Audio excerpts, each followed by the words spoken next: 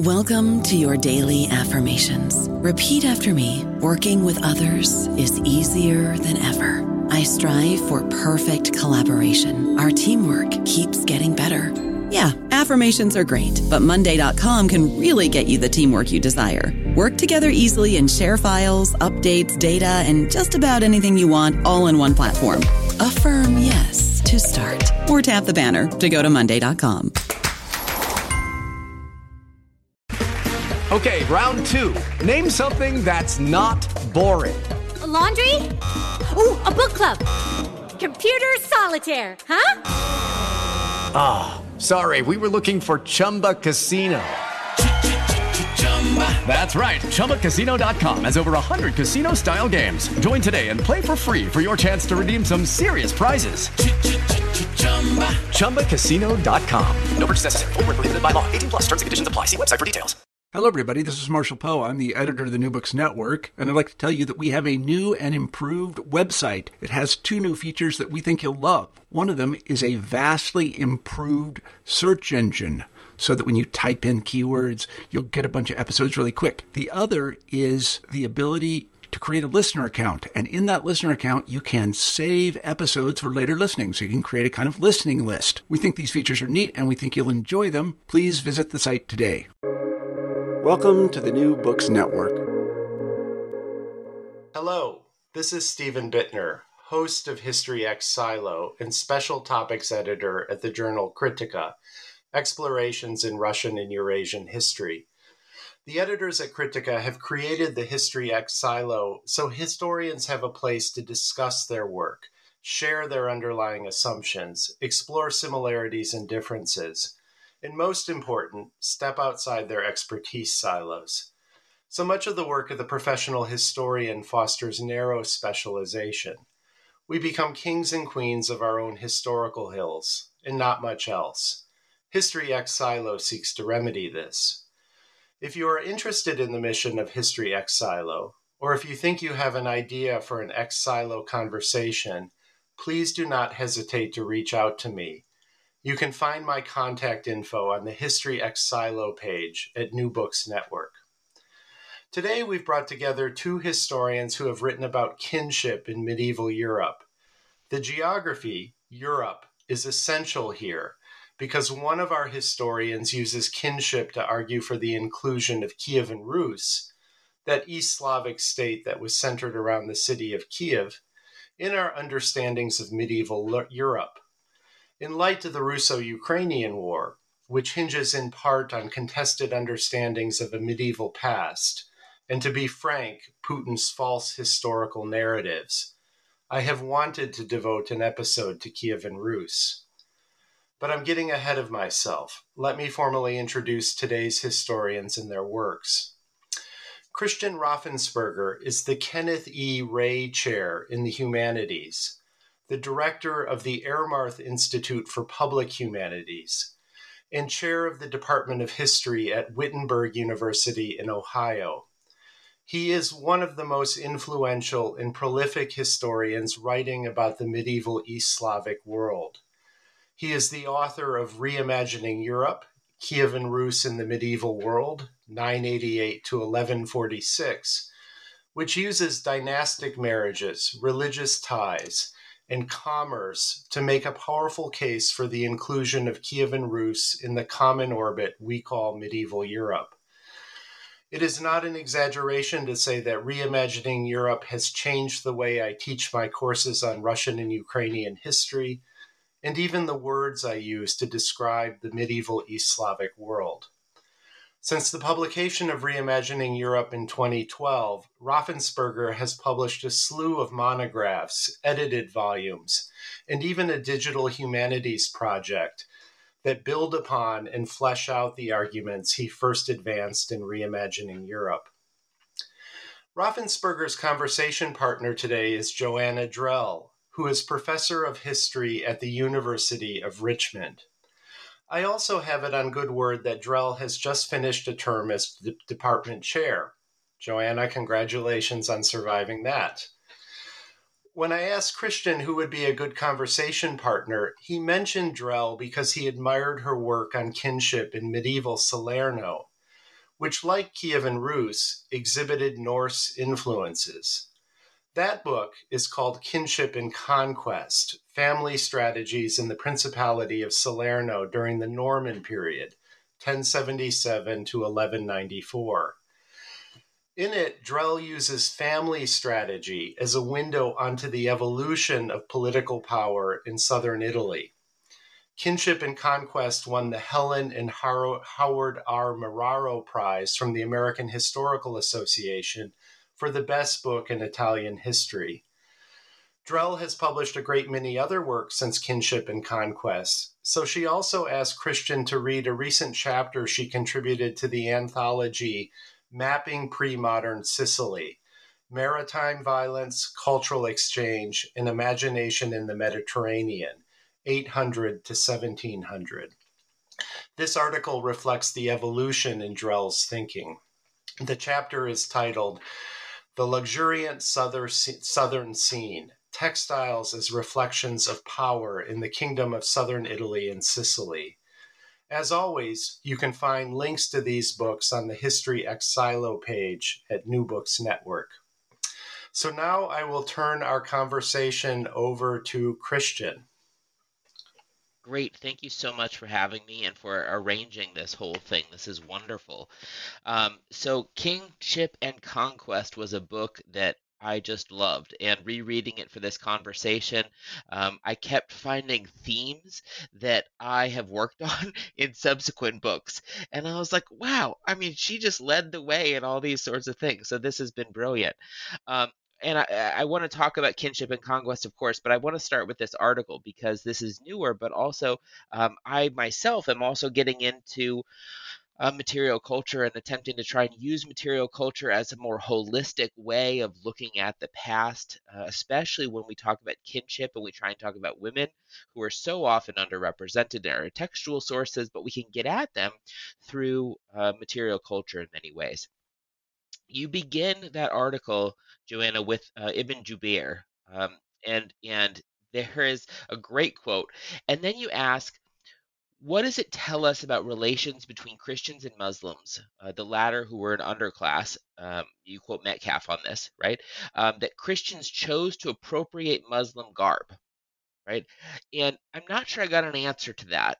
And I would love to talk about that more. I think that is just a fascinating idea that you've got all these Christians wandering around looking like Muslims in a Sicily where Muslims are second-class citizens. Well, and on Christmas Day, no less. So anyways, thank you. And yeah, I probably didn't answer the question. Isn't that what we do?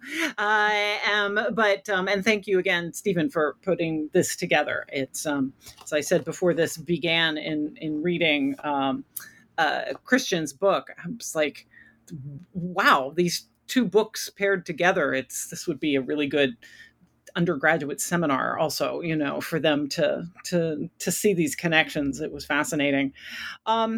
So Ibn Jubair, that was one of the earliest quotes that I came across when I started my project. It seems like 1,000 years ago.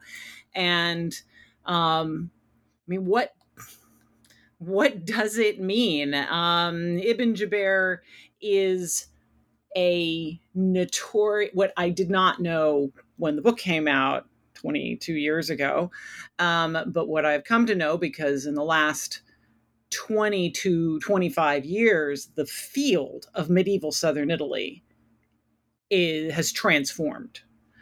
And I will never take all the credit for that at all.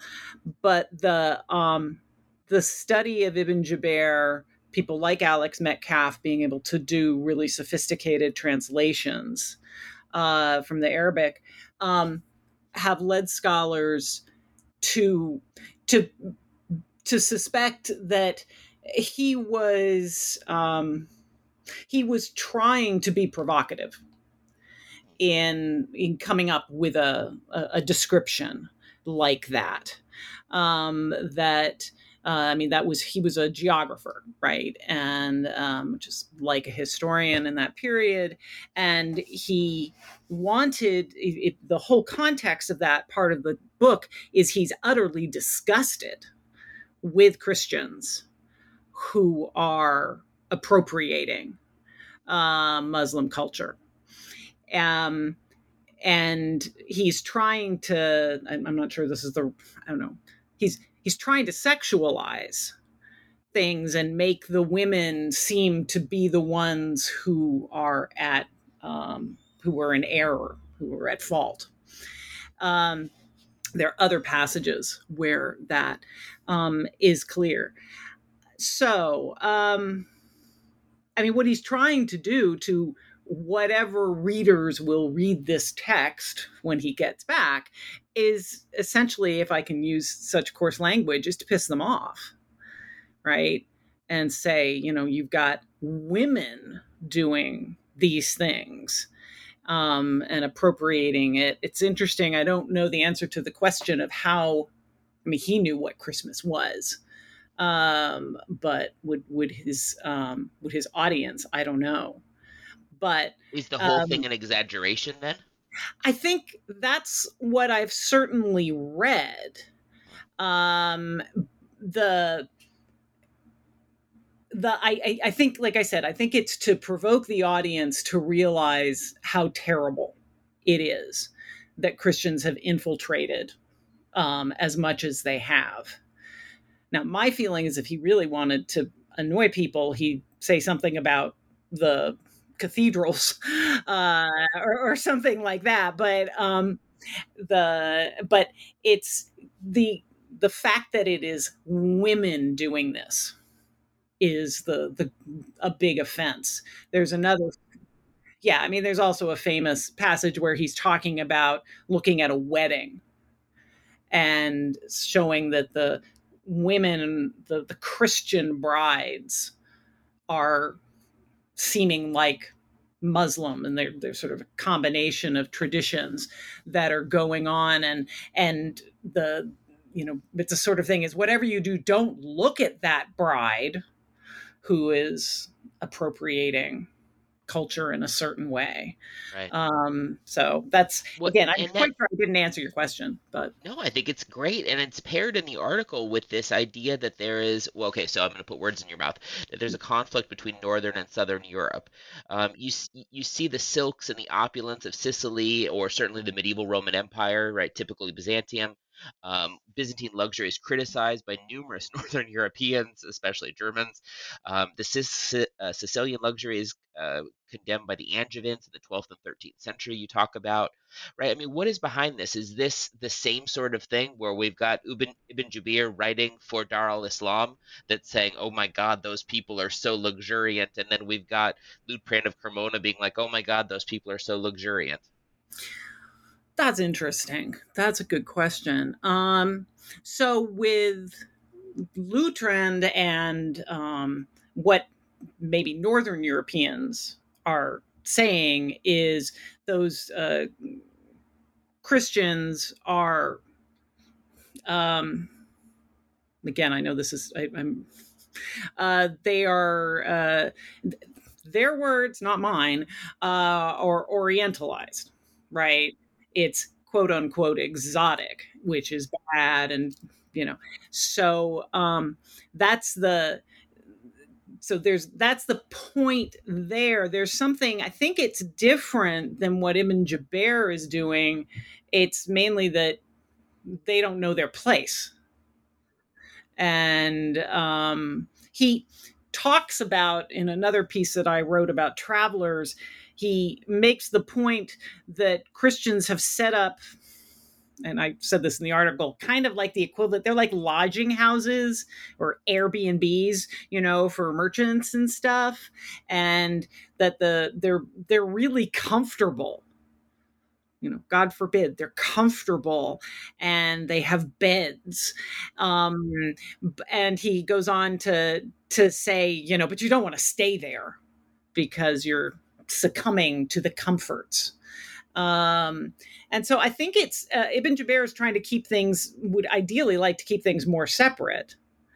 Whereas something like Liutprand of Cremona, whoever is trying to just say, things have gotten out of control in terms of the blending of culture. Yeah, they're too soft.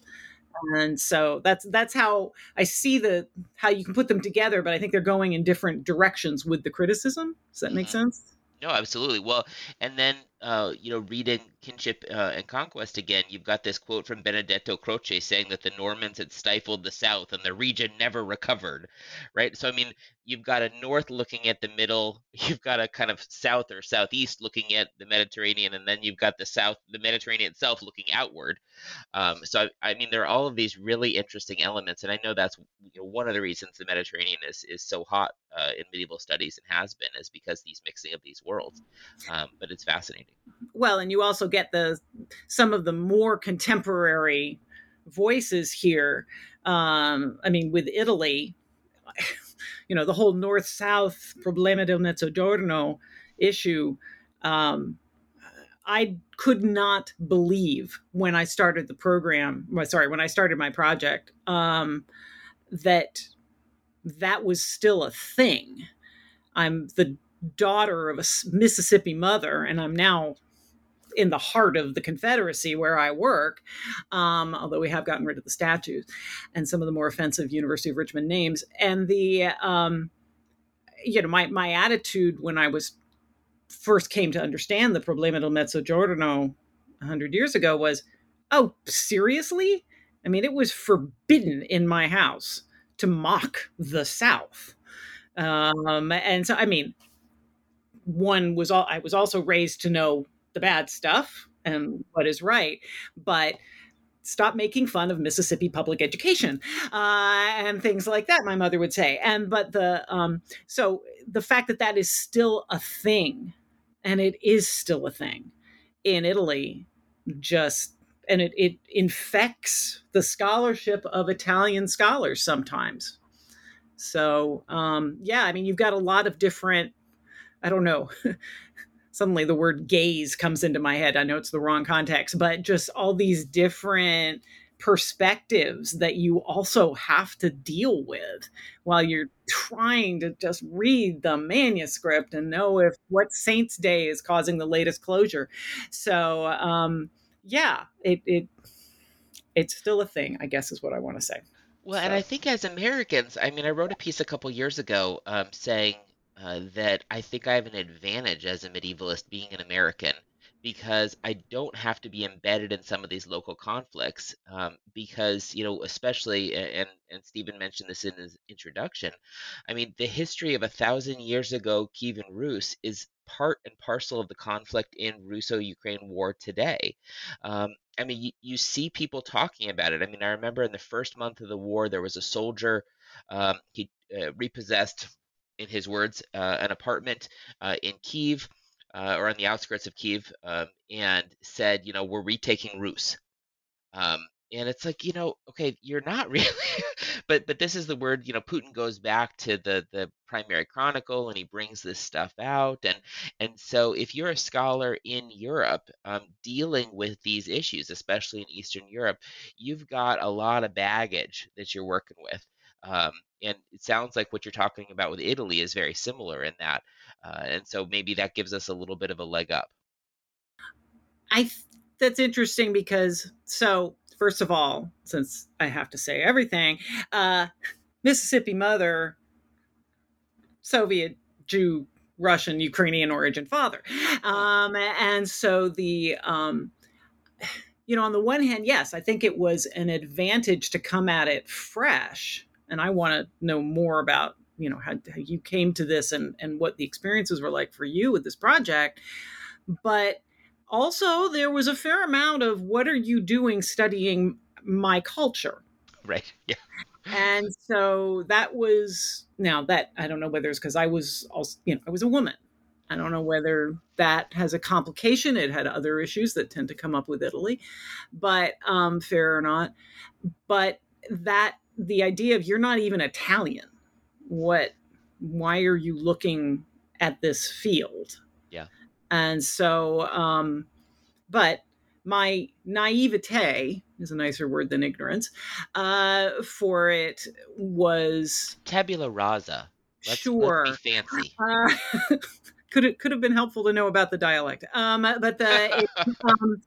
Thank you, thesis advisor. But I see it as having advantages and disadvantages. One of the bigger disadvantages is, I'm having to invent the wheel constantly. I mean, you and I, as I realize in reading your work, there wasn't a lot we could draw on to start these projects. And so that is when I have reviewed my own book, the things that I shudder about when I'm reading it is some of the basic history, because I had nowhere to find it.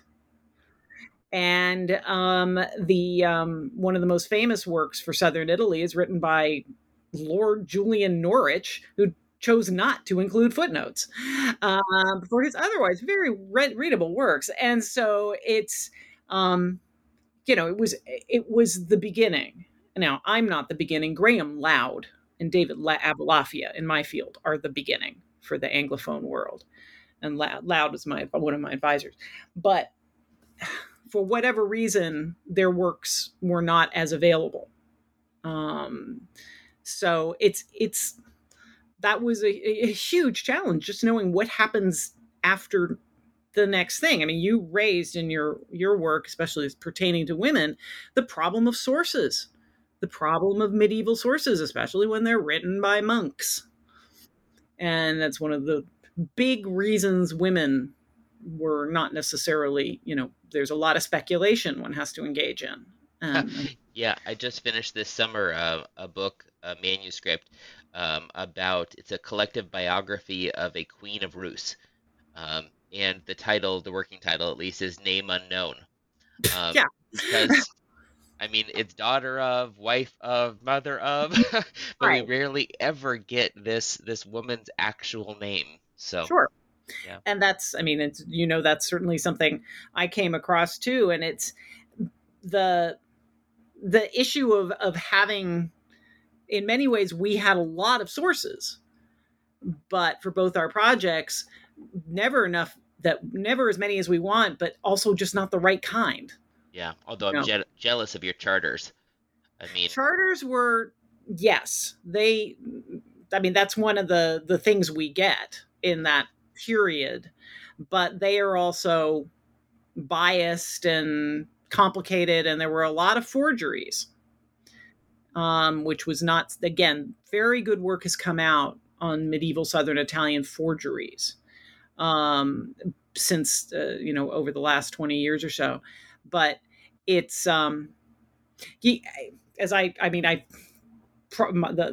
I've done for the last 4 years of my life is be a department chair and teach freshmen, first years, and very little else. And so the big thing with the first years is always, okay, there are all these problems with our sources. So what do? We throw them out, or do we somehow throw the baby out with the bathwater, as it were? And so it's reasoned speculation is the key. And I will say that's what I was so impressed with, not to make this a big love fest, but that's what blew me away by how you wrote things here, because it was speculation on some part, especially when it came to women. And I thought you phrased it really well. Somebody else who does it extremely well is my colleague and also Graham Loud student, Paula Oldfield, who's I think his work is magnificent in medieval Southern Italy. So I'm just saying that is kind of a I don't know whether it's a trick of the field to do it persuasively. Yeah. Well, and foregrounded enough that you are speculating, but include the speculation so that the reader actually can draw the conclusions that need to be drawn. Yeah.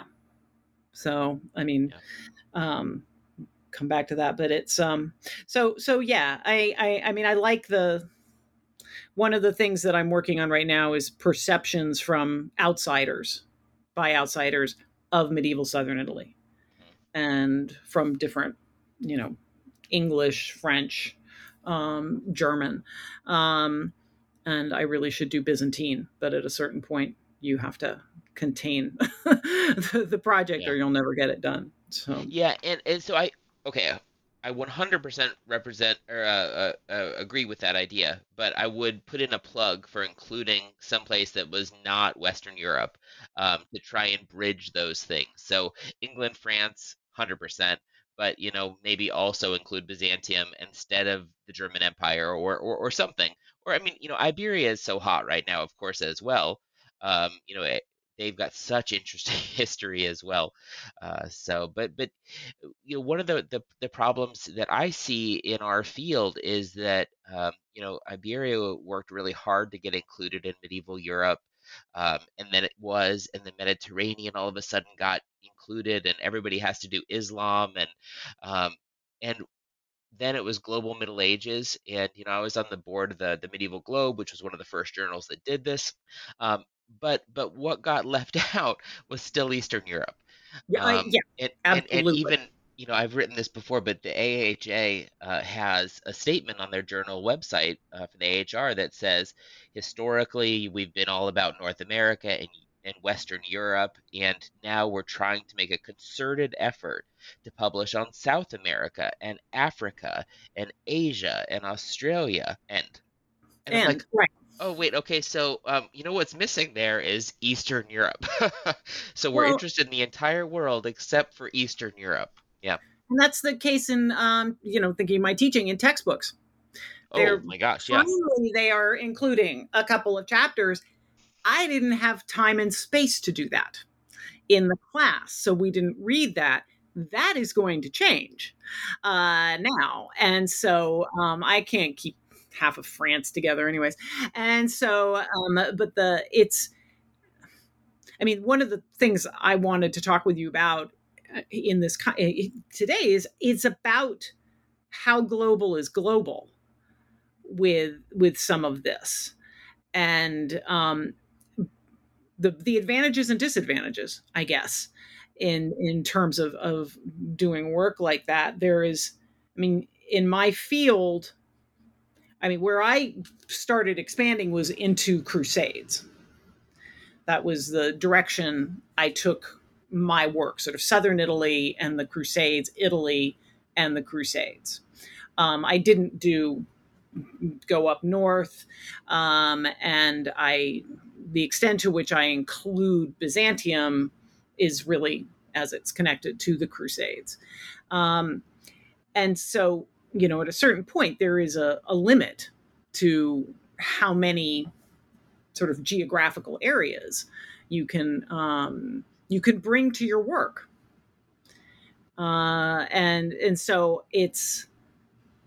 for southern Italy, there is this experience with Roger II where he is conquering Roger Borsa, Africa, but it's really the tip. It's really just a very small part of North. Yeah, and so to a degree, that has gotten blown up more than perhaps the evidence merits. And it's a similar phenomena that happened with women, the study of women, to a degree. There has been so much work on them, thank goodness. But comparatively, the amount of evidence is still less than we would have. So I often wonder if their position is getting a little overstated. Does that sound reasonable? Or I think it's incredibly reasonable. And one of the things that I've been trying to make an argument for in my recent work is talking about rulers rather than continuing to gender things. Because Teresa Ehrenfeit made the argument that by focusing so hard on queenship studies, we built up a great queenship studies field, but that meant that it never got integrated with kingship studies. And so, in fact, what we've done is just completely, marginalize ourselves in a different way. And so it needs to really kind of come back together into one thing. This is why I do family. And I didn't do women. And that I shout out to David Herlihy. And that was his advice. He was the one, he didn't really know southern Italy when he took me on as his advisee. But he said, I think you should work on family, not women, and that there was more to go with that, to do with that. And so, you know, these fields, this all can be successful in lots of different ways, but it's mainly just trying to with a field where one has to be careful about what evidence you do and don't have. It's a standard thing of not wanting to overblow the precious evidence that you've got. I don't know about you, but I'm very busy and I don't have a lot of time to cook. That's why I subscribe to Factor. Eating better is easy with Factor's delicious, ready-to-eat meals. Every fresh, never frozen meal is chef-crafted, dietitian approved, and ready to go in just 2 minutes. You'll have over 35 different options to choose from every week, including Calorie Smart, Protein Plus, and Keto. These are 2-minute meals. Factor meals are ready to eat and heat, so there's no prepping, cooking, or cleanup needed. They're flexible for your schedule. Get as much or as little as you need by choosing your meals every week. Factor's the perfect solution if you're looking for fast, premium options with no cooking required. Sign up and save. We've done the math, and this is important. Factor is less expensive than takeout, and every meal is dietitian approved to be nutritious and delicious. Head to factormeals.com/NBN50 and use code NBN50 to get 50% off. That's code NBN50 at factormeals.com/NBN50 to get 50% off. Right. And I think, coming back to what you hinted at about, medieval world or medieval globe is this idea that just like with women, the idea that we want to get at is inclusivity, right? We want a broader world. We want more inclusion. And some of the ways that we as human beings go about that is result in overboard. Results in the too much of a laser focus. And so, what I see in the medieval world stuff is people who work on England and France are more interested in drawing connections to sub-Saharan Africa or the Indian Ocean than they are to my Rus in Eastern Europe. And so I still think that there is something to be said for medieval Europe as a discursive category. And that medieval Europe, I think, needs to include everything from Scandinavia to Sicily, from Portugal to Rus, inclusive of the medieval Roman Empire, Byzantium, so that we can talk about this as a discursive whole, at least for the period I'm most interested in, 10th, 11th, 12th centuries. Yeah, I think me there's too. a lot to really recommend that as a unit. No, I agree. What's interesting, I was thinking back to what you said about Spain. Spain caught on. Sicily, very little.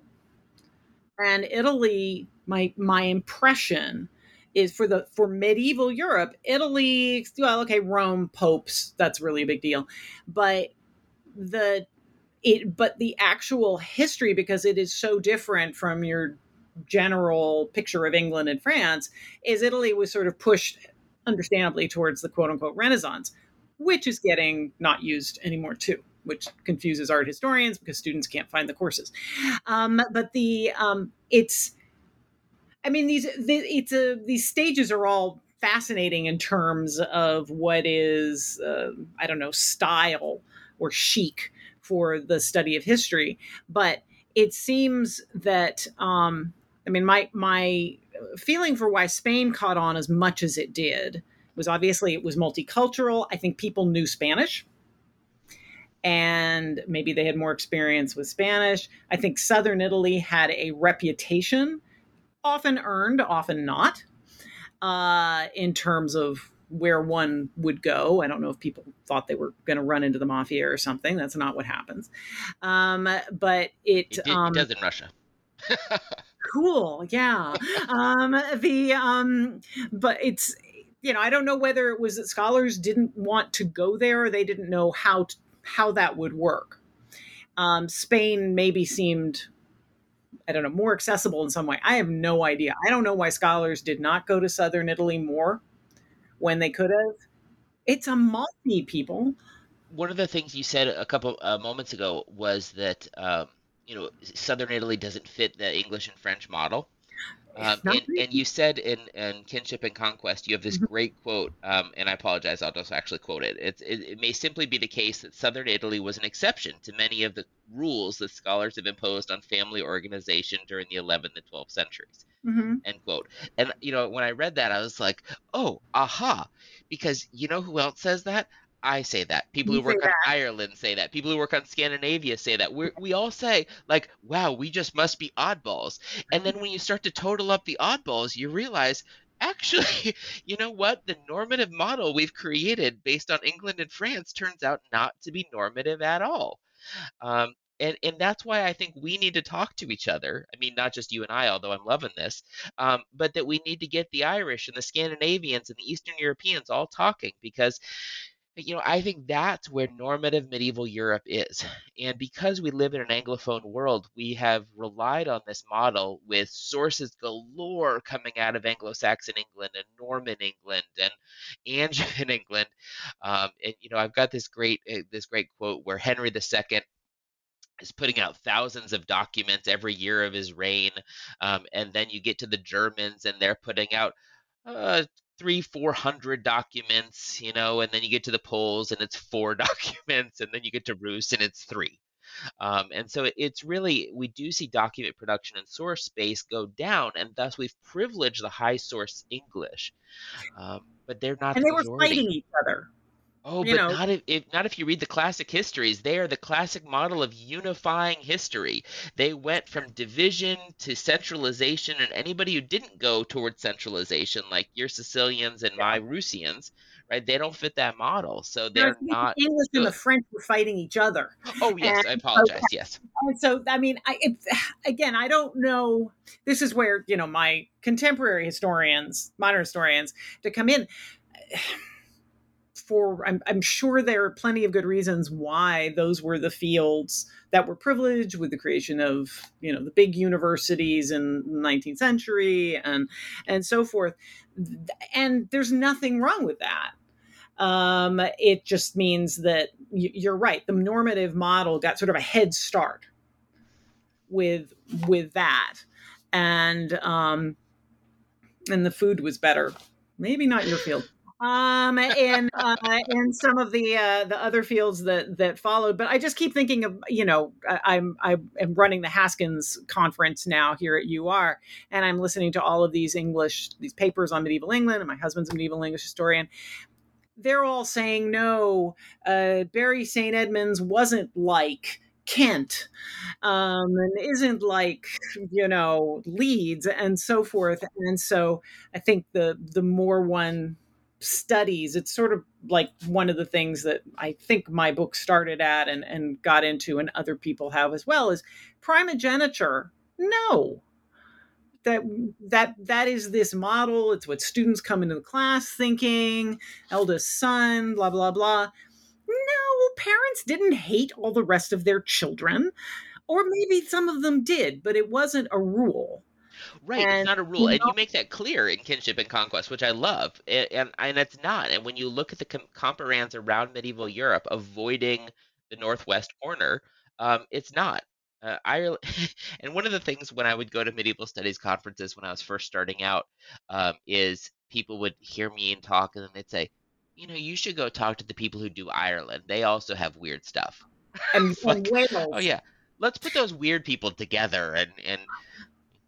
So then where, in terms of that, there's no question in, reading your work that I see the connections. Part of it is, I had a compassion in turn, and empathy that, we did these fields that we had to figure a lot more out. And, that makes us very special. And a simple question is why did you do this field? Yeah.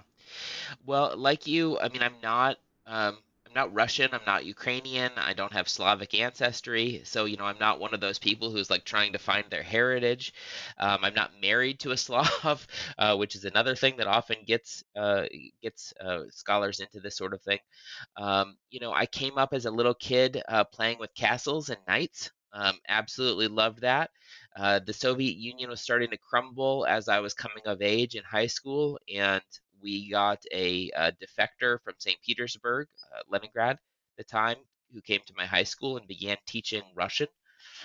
She didn't have any certification, so we had a gym teacher sitting in the back of the room because he had the proper teaching certificate, and she had never taught Russian to Americans before, and so to this day, my grammar is terrible, but she just started us talking. And so, I can talk my way around various things, even if my case endings are terrible. But I had these two interests, and it wasn't until I was in a class on Vikings with Michael Jones at Bates College, and I learned about Vikings going into Eastern Europe, and it was an aha moment. I loved that. I was like, oh, I can put my two interests together. So I wrote my undergraduate thesis on Rus. Forgot all about it, went into business for a few years, and then when I did go to graduate school, Richard Helly at the University of Chicago was kind enough to take me on. Sheila Fitzpatrick did Soviet history, and Walter Kagi did Byzantine history, and they rounded out my worldview there. And so that's how I really got started in this, was trying to put together some interests. Interesting, because it's really, as like I said, I noticed this from textbooks. The Slavic people aren't studying Hungary either, but there's a chapter in the latest textbook by, I think, Barbara Rosenwein, right? And so, but those areas, as long as you're not going to get hurt going to do your work, which I worry about people working on Rus, those directions of medieval history seem to be very open for Absolutely. Yeah, I agree. Well, and so several things. I mean, Barbara Rosenwein's textbook is great in so many ways and inclusive in so many ways, but even the treatment of Rus, which is better than any other single textbook, is still based on what I would consider to be outdated models. It still includes the Byzantine Commonwealth model. I mean, when Rus is mentioned in textbooks, it is mentioned for Vikings going east, a conversion to Byzantine Christianity, and the Mongols. Right? You at least have two of those three, if not all three. There's no substantive discussion of any of those things. And Eastern Europe in general often gets short shrift, and it's included typically as a way to prove a point. I did a review of textbooks because I'm writing one now with Florin Curta at the University of Florida. And in the textbooks I reviewed, you see very often the Balkans in the 10th century, 8th century, 9th century, split between East and West, and you can see in the wars of the 90s those same divisions. But we don't see Louis the Pious's sons divided the realms into the Franks and the Germans, and we still see those divisions in World War I fighting over Alsace-Lorraine. They don't use history to make points for Western Europe. They only use history to make modern points for Eastern Europe. So we've got some of those issues going on there as well. But yes, it is an open world. And one of the things that's so wonderful about the history that I do in the Slavic part is I don't actually need to go too often to Russia is actually where the majority of the physical sources are, the textual sources, because during the imperial period, they grabbed everything they could and they took it to Moscow. So there's an archive of ancient acts, it's called Ergada. And so most things have been published and published and published and published. And the few people who came before me in America who worked on medieval things, Jana Martin, Daniel Kaiser, as just two, they started in Rus and then went later. They went to the early modern period because there were more sources. And I always swore I'd never do that. And so what it meant was I went not later in time, but I went west. And so my work has been trying to build Rus into that larger medieval world. And so, I mean, for instance, I have a book coming out this month that's what I'm calling the Arc of Medieval Europe, Rulers and Rulership in the Arc of Medieval Europe. So it talks about Iberia, north through Ireland, Scandinavia, down through Rus and Eastern Europe to the medieval Eastern Roman Empire. So it's trying to build a larger world, to talk about a different normative frame, like we were talking about earlier, than that created by England and France. But there's a lot of opportunity to work in that medieval Eastern European world. We just need people to do that work. And there are a lot of institutional problems with that because of the silos that we have created as academics. We've got medievalists who work on Western Europe. We've got Slavists who work on Eastern Europe, and we've got Byzantinists who work on the Byzantine world. Well, and it's interesting because I would say a point of intersection of yours and my work, in addition to, I mean, obviously, family, women, um, those issues, is it's much more with there's something about the role of Byzantium. And I mean, that's obviously, huge with yours, but obvious, for medieval Southern Italy, the influence, of the Byzantine world is significant for the whole history of the Normans in the South. And I wonder if in English, what kinds of work is available on medieval, I don't know, the role of medieval Byzantium for the rest of Europe, from that perspective, from Byzantine looking, or a contemporary, a modern scholarship. That's I don't know if American or even British scholars are doing it, and I don't know if scholars in, I don't know, Greece are bringing that, if that work is reaching us. Do you know? I do. I mean, I move in those worlds, and the biggest, well, okay, there are a lot of answers to this question. Scholars in Greece aren't doing it for sure. I mean, two of the best Byzantinists in the United States are Anthony Caldelis, who's at the University of Chicago now, and Leonora Neville, who's at Wisconsin. And they're both writing really innovative and fascinating works. I mean, Anthony's works are reshaping the way we think about it, not as Byzantium, but as what they thought of it as, which was the Roman Empire. Well, yes, So his Roman land, his Byzantine Republic, right, are books that are really reshaping that. Leonora has absolutely followed that and is not using Byzantium anymore for those reasons. But they, and Anthony and I have talked about this in person, they are not specifically looking at what's going on with the rest of the medieval world, right? And they're focused on this medieval Roman world in particular. And I know one of the things that Anthony has brought up is that, he's tried to reach out, he's tried to build these bridges, and there hasn't been historical interest, and so he's going to focus on, this particular world. And I think that that's legitimate. I'm not ready to stop beating my head against that wall, because I think it will work eventually. And I think there are some great examples of the ways that we institutionally divide medieval Europe, and one of those is the fantastic Dumbarton Oaks Medieval Library.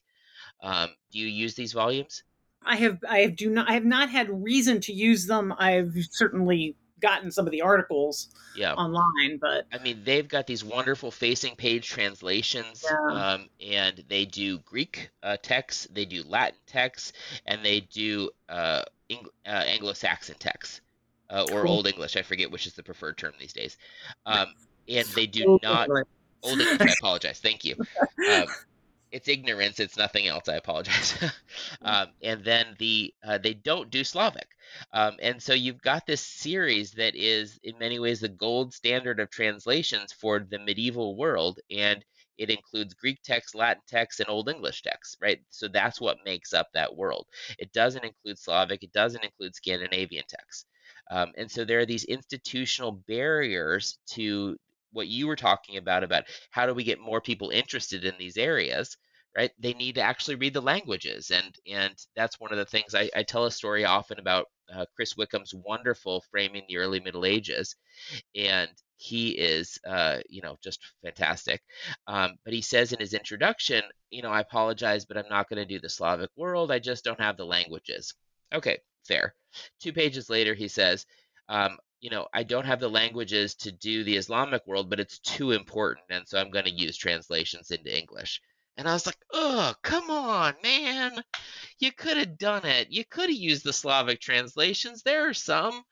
Um, and that's the institutional barrier, but also the mindset barrier that we have for what is deserving of inclusion and what is not deserving of inclusion. Well, and with the whole push on the Crusades, that's where you get all the translations. That's where, there's been a huge, an explosion of translations, and which is the key to teaching it, which is gets the students interested, et cetera, et cetera, et Yeah. cetera. Well, and it's impressive that you're working on that field or have gotten into that field too, because the word I have is that's often a very kind of clicky field of Crusade studies. And it's often about battles and such rather more than gender. No, it just means I didn't know and I went into it anyways, sort of Love it. all of this. I kind of pay very little attention to that. A lot of things come out of what I'm teaching. I was forced by a previous chair to actually Hugh West, Stephen, to teach a Crusades course when I had never studied the Crusades or ignored them.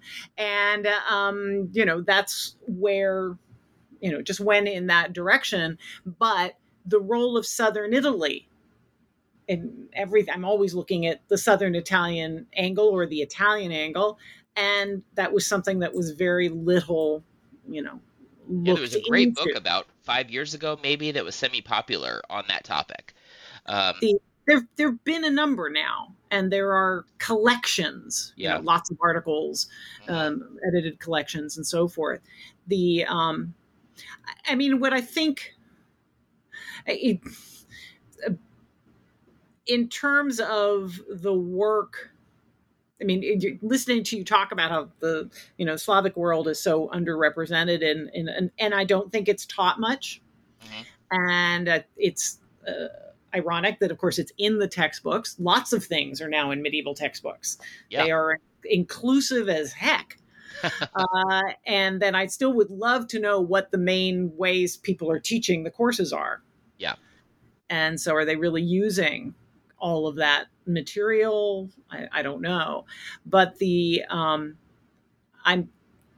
will be interesting to see the direction of our field going forward, because I would think students would be all over the kind of work of Rus.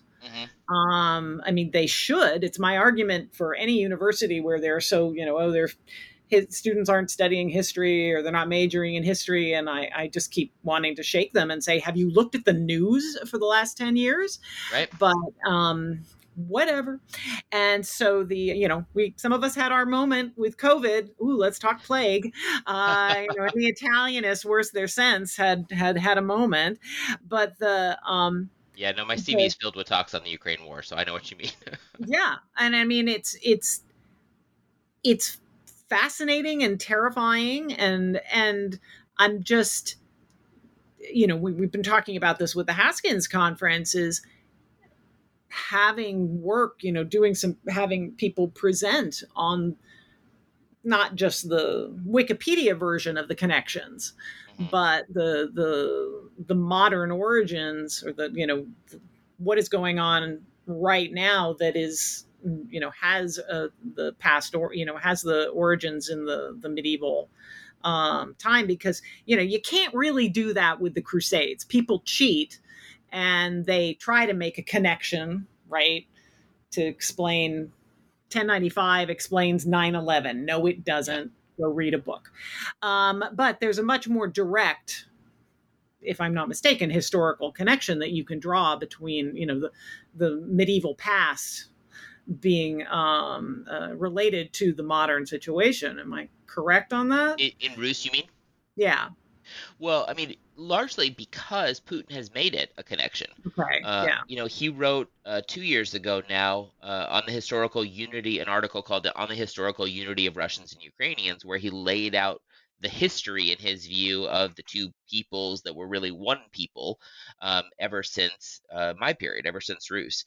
And he is relying on the idea that he can, well, it's not even an idea, the fact that he can mold the way that students in Russia learn history to teach a narrative that I would say and I think Stephen would agree with me, is a false narrative of the history of what's happening at that time and in those places, to say that the Ukrainians are nothing more than, as they were called in the imperial period, little Russians.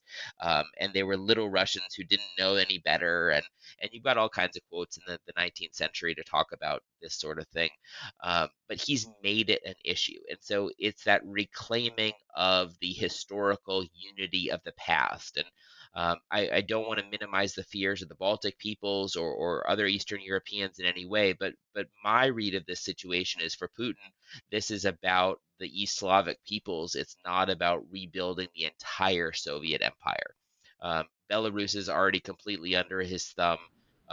He wants Ukraine, but seems like Pat Geary needs to sit down and talk to him about origins of peoples and to learn something. Can I bring up a quote from I realize, I have a million things underlined here. This is actually from the earlier part. And I thought this, going back to marriage, and I thought I really liked this about this sort of circle back to this idea of maybe when we don't have all the evidence that we would specifically like, a monk saying, and then she told her husband's, audience that they should do this. You say on whatever it is, this is page 52, the quote, it's about endogamy. Saxo Grammaticus, the 12th century chronicler of Danish history. The Danish royal house ought to marry their neighbors because they shared a culture, and cultural discontinuity in a marriage is too jarring. Yeah. Okay, that's probably because I celebrated my 30th wedding anniversary and I'm married to a Kentuckian. So talk about cultural discontinuity. And that's just, it's a good example of just logic, right? I don't know that there's a specific example to support that. I don't think there is from Southern Italy, but it just makes sense. Now, does our field accept that kind of basis? Oh my gosh, I have to think that because I'm not sure I do from a student, but I like it and I agree with it. The little Democrat in my head is rejecting all of this. No, you can't just marry people like you. This is terrible. I've got the yard sign in front that has 3 languages. It's okay. No, I think Saxo's right. But also, that's not always the way things were. But if Saxo is right, that it might make for less conflict, well, then what does it mean that, Canute Lavard, who is sainted, marries a Russian, and that, their son Valdemar becomes one of the most prominent rulers of all of Denmark, and he marries a Russian woman too. Then that means that there's cultural continuity there. Could we be talking about Otto II's marriage to Theophano? Is that cultural discontinuity?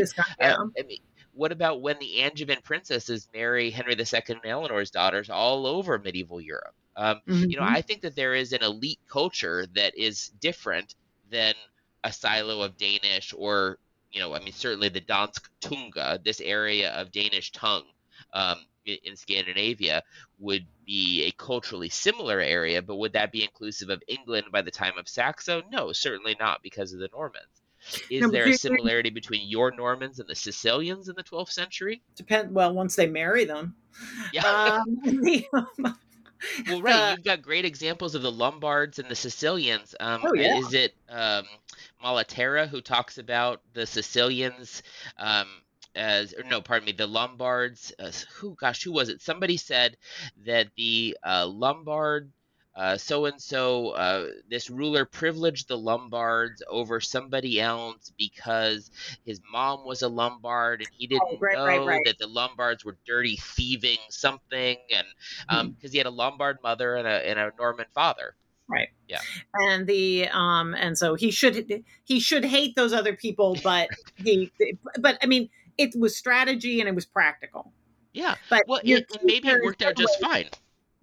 Yeah, sure. If you believe Malaterra on anything, but he was, trying to show how smart Roger II was, Mhm. in the origins that made him such a great, due to his origins, he was such a great ruler. But it occurred, what you said was it was the elite culture. Mhm. They're just different rules. Yeah. They're different, just as we know today. But for all the terrible reasons. But the dynastic marriages were a different beast Yeah. entirely, Well, right? right, I mean, you and could marry Connie, anybody, consanguinity, yeah. didn't have to matter. When Connie Bouchard, who we both, Yeah, love and respect her work, she said the marriage of Anna Yaroslavna to Henry of France, is exotic, yeah. and this was in a long time ago in a work, but there is an elite culture, or there was an elite culture in the 11th century that allowed for marriages from Rus to France and from Yeah. Scandinavia to Byzantium and all over these places that we're nobles, we're elites, we're all in the same place, and that's much more likely than marrying down into Hmm. your even lower elites, No, that's only in fairy tales. right? And so but I think in talking about medieval marriages, because the peasants generally don't leave records, Hmm. um, the the it is this it's the upper classes that we sort of get the picture. It becomes the normative, um, Absolutely. as it Well, is. But it, and as moderns who live in nation states, we tend to think in that way. So we've got Rus and we've got France and we've got England, and France and England are still in existence today, and mhm, thus get privileged in a different way than Rus does, or Salerno, or Sicily, because of the yeah, Mezzogiorno situation, as you noted earlier. mhm, And we tend to think of those silos of nation states, which really didn't exist. And you and I are talking about this elite horizontal connection as opposed to a vertical connection within one polity that might not have been thought of the way that we think of them. In fact, I would suggest it wasn't thought of that way. yeah. But how can we? Again, that's something we have to propose that. Right. As far as the Problema del Mezzogiorno goes, a group that I've gotten somewhat involved in is talking about how really among the first northerners who settled in South Italy and actually married with the Normans were the Aleramici from basically Liguria, Hmm. so from northwest Italy. Hmm. And so it was basically, the argument is it's northern Italians. It was northern Italians who were the ones who settled and intermarried um, with the French queen and the Norman queen, and just for all of this, North South Italy is not, you're not supposed to like Northerners are not supposed to like Southern Italy and what this nonsense. It was Northern Italians who were arguably among the first to settle there and create the Norman kingdom. Hmm. And so, you the more you study, the more you just break up some of these, I don't know, Yeah. these ideas that are not necessarily true. Well, and I Um, think that's another testament to the similarities in our fields. I mean, one of the narratives, part of the Russian master Narrative, yeah. narrative of history, is that the people from the Dnieper region moved to the northeast to the Moscow region, and that's why Rus became Russia, right? This area was depopulated in the southwest, and everybody moved to the northeast, right? But in Okay. fact, that's not what happened. um, Exactly. it was a population spread, and there were some people here, and there were some people there, and there were some people in the other place. But I mean, I love hearing all these similarities because I think the more that we can talk to each other, not just the two of us, of course, but people working on different regions of Europe rather than just, two different parts of England or France. You were talking earlier about, the Abbey in Leeds versus the Abbey in, wherever. I mean, York and Westminster, etc. I think we can learn so much. And that's something that I think is prominent not just for American medievalists, but in general. So the real silos, yes, we all have silos, although you and I speak 11th and 12th century medieval history. The real silos, of course, are the medievalist, and I'm speaking completely for myself, who doesn't talk to their modern colleagues beyond, basic stuff, because, who don't have strong grounding in other fields. Now, my excuse is I'm responsible for like 1,300 years. Leave me alone. But the kinds of, you don't want to have you don't want the narrative of medieval history to be oversimplified by the outside world, which we know perfectly well has happened in the last couple of decades in a really big problem. It's, I don't know in a practical sense at universities and colleges how there can be greater understanding when we're all overburdened and teach too much and don't make enough money and our fields are dying, etc. Right.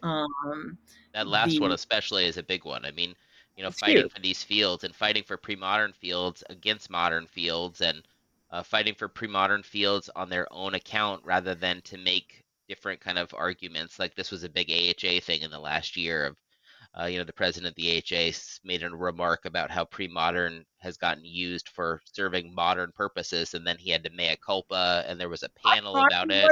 Wrong. And so I wrote him a note to that effect too. And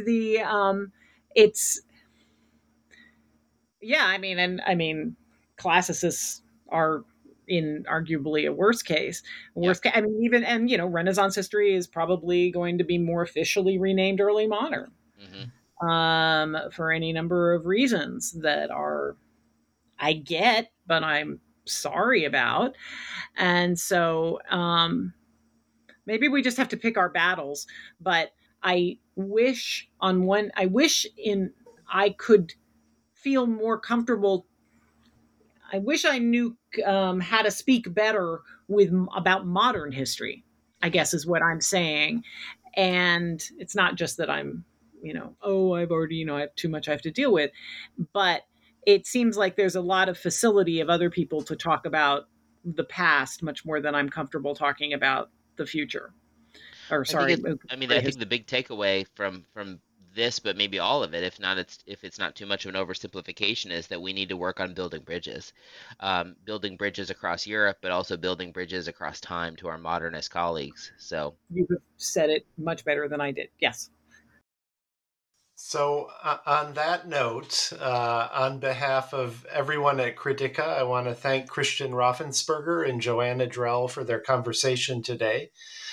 You can find links to the books they have discussed on the History X Silo page at New Books Network. And please keep an eye on the History X Silo page for our next History X Silo conversation. Thank you to both of you.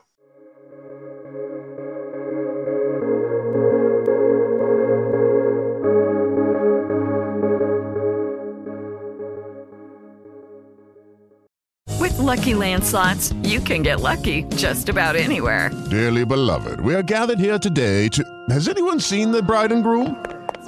Sorry, we're here. We were getting lucky in the limo and we lost track of time. No, Lucky Land Casino, with cash prizes that add up quicker than a guest registry. In that case, I pronounce you lucky. Play for free at LuckyLandSlots.com. Daily bonuses are waiting. No purchase necessary. Void where prohibited by law. 18+. Terms and conditions apply. See website for details.